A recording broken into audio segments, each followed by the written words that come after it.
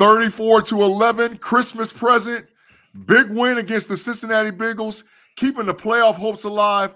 Welcome to Fans First Sports Network, Steel Curtain Network, Mike Tomlin post-game press review on Apple Podcasts, Spotify, and Google Podcasts. Sitting back with my boy, BAD, Brian Anthony Davis of FFSN, Steel Curtain Network. Bad, what's cracking? We got a big win, bro. Oh, man, I am thrilled to be with you, Big G, and this is a fantastic win. I got to tell you, not expected. And I'm going to say this. I was listening to the homies last night, and I felt I revere B-Dirt, Brandon Harriet, but I thought that he was feeling a little too confident coming into this game. Total facts, man. I think he was a little arrogant, a little confident. Hey, but, it was warranted. Three straight losses and now a big win. Hey, but let's get to the Tomlin post-game press. Bad, you got the questions. Let's do what we do and let's get in and out, bro.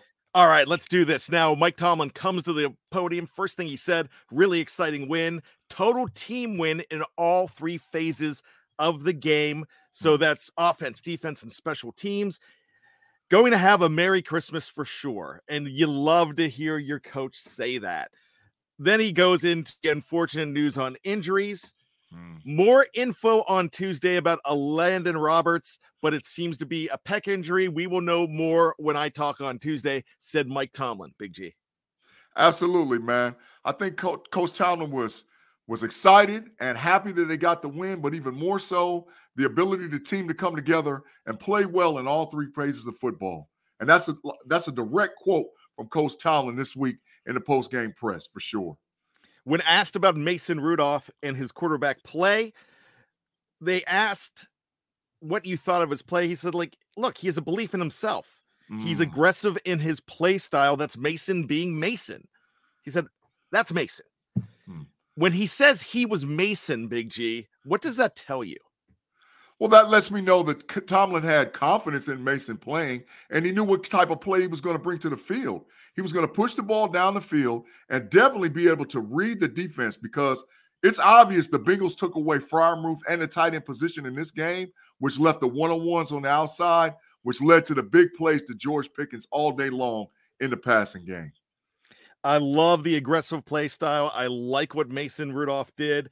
And Mike Tomlin was asked more about how this team was aggressive. And he said, yeah, we were more aggressive because this is what I've told them all week. And Big G, this is the quote of the year. Scared money, not making money.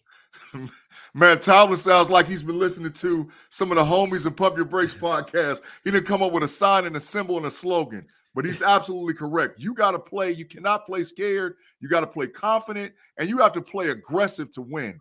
And for the first time in a long time, Bad, we've seen the Steelers play aggressive and confident to get that big win today against the Bengals. They were asking Mike Tomlin also, somebody else, to go back to that scared money. He said something else beforehand, but I'm just going to finish the scared money thing. They said, why the scared money this week? He said, just because it was appropriate. And that's all he said. Facts. Total facts. So asked about how they handled the Bengals offense, he said there was certain anticipation of what they might do. We anticipated what they were going to do, and that's why we were able to get splash plays on defense. Absolutely. I think that the Bengals knew that they were going to go running back heavy, because last time they played, they went running back heavy, and they lived and died by singling up on the outside, letting T do what he does, and say, we're going to let somebody else beat us. And this week, it paid off for sure, because T had a big game, but they were able to limit the Bengals to 11 points on offense. Yeah, they absolutely did. He also said the schematics on offense were due to what Muth did last time. And they asked Mike Tomlin about how they were able to approach it and why, they were using certain players, especially George Pickens. And he was saying it was all due to the fact that what they saw last time, they saw a heavy dose of Muth, right? Yeah, so absolutely. This time around, they did something different. They were able to do that. Yeah, that solely was contributed to the single high safety look that the Bengals probably played 80% of the plays, which George Pickens, Deontay Johnson, and even Calvin Austin had one-on-one splash play ability in this game. And it paid off big time for sure by the Bengals said, okay, middle of the field, we're taking it away, one-on-one on the outside. And Mason, they played to his strength because he's able to deliver deep balls for sure for the Pittsburgh Steelers. He didn't really respond too much, and you might have to help me on this one. When asked about George Pickens, all I really got out of that was that he made splash plays, but the talking was a whole lot faster than my pen, Big G. Yeah. So do you remember anything from that? Well, they were stating how he responded to all the adversity that he had faced over the last couple of weeks concerning, people calling for his job, people saying he wasn't being aggressive and playing effectively on the field. And he was like, hey, he responds. He's a professional. He was able to do what he needed to do this week and show that we needed him to come out with this win for the Pittsburgh Steelers. Absolutely. And that's great. Now asked about Mason Rudolph again. Is it too early to ask if Mason Rudolph will be the quarterback next week? And he said, yes, it's too early to ask. And again, we're not going to be painting with a broad brush. Oh, yeah, but that's Tomlin's code for saying Mason's going to start next week. You can count on it because of the play this week. There's no way. Well, I'm speaking out of turn. I'm not Coach Tomlin, but there's no way you bench Mason after that performance that he put up this week for the Pittsburgh Steelers. Yeah, it's going to be an interesting situation. You never know. Yeah, some guys don't want to Wally Pip their players either. Then that's not exactly the situation, but your season is on the line, so that is going to be really interesting to see. Asked about the guys coming in, Mike Tomlin said the guys that came in cold, they were necessary, and I appreciate their effort. They were veteran players. Because of the size of the practice squad, we positioned ourselves with communication and being able to have guys like he singled out Patrick Peterson and Eric Rowe. Yeah, I didn't really hear him single out number 16, Miles Jack. Yeah. But he mentioned the splash plays and turnovers were a big deal. He may have mentioned Miles Jack, but I may have missed it. No, he didn't. He just said that he was absolutely correct by us being able to have veterans on the roster. And you've seen more than multiple guys running around with that green dot. And by the way, Rowe, Peterson, and Jack make huge defensive plays. 2 interceptions, a big-time sack, and pressure in the pass game all day long for the Steelers, which paid huge dividends and paid off for the Steelers this week against the Bengals. And, Jack almost had a sack, too. Absolutely. Actually, not a sack, an interception. Yeah, he should have. He dropped it. I think that was just the rust on him. He's in football shape now, but hey, you got to remember, Miles Jack was a great football player before his injuries, and I think last year he just was a little tired. Coming back with fresh legs, man, you never know, Bad. You never know. Absolutely. So as we continue along, lots of questions. My gosh, they were peppering Mike Tomlin with questions here. They asked about how they were able to get up early. He said, look, 80-plus yards helps in a myriad of ways. But, game circumstance, getting turnovers, and the response to Higgins was the offense stepping up this time around and engineering the type of day that we had was all because of game circumstance. What do you think about game circumstance? What do you think he means by that? Well, Mike Tomlin's been saying all year long in these press conferences that you have to play complementary football to have the offense feed the defense and the defense feed the offense.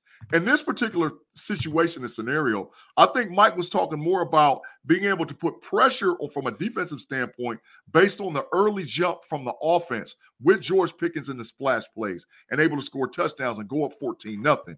So how this worked this week is the defense was able to really feed off the offense and the play of the offense versus what we've seen on a regular basis where the defense more or less had to save the offense and put them in positions to score.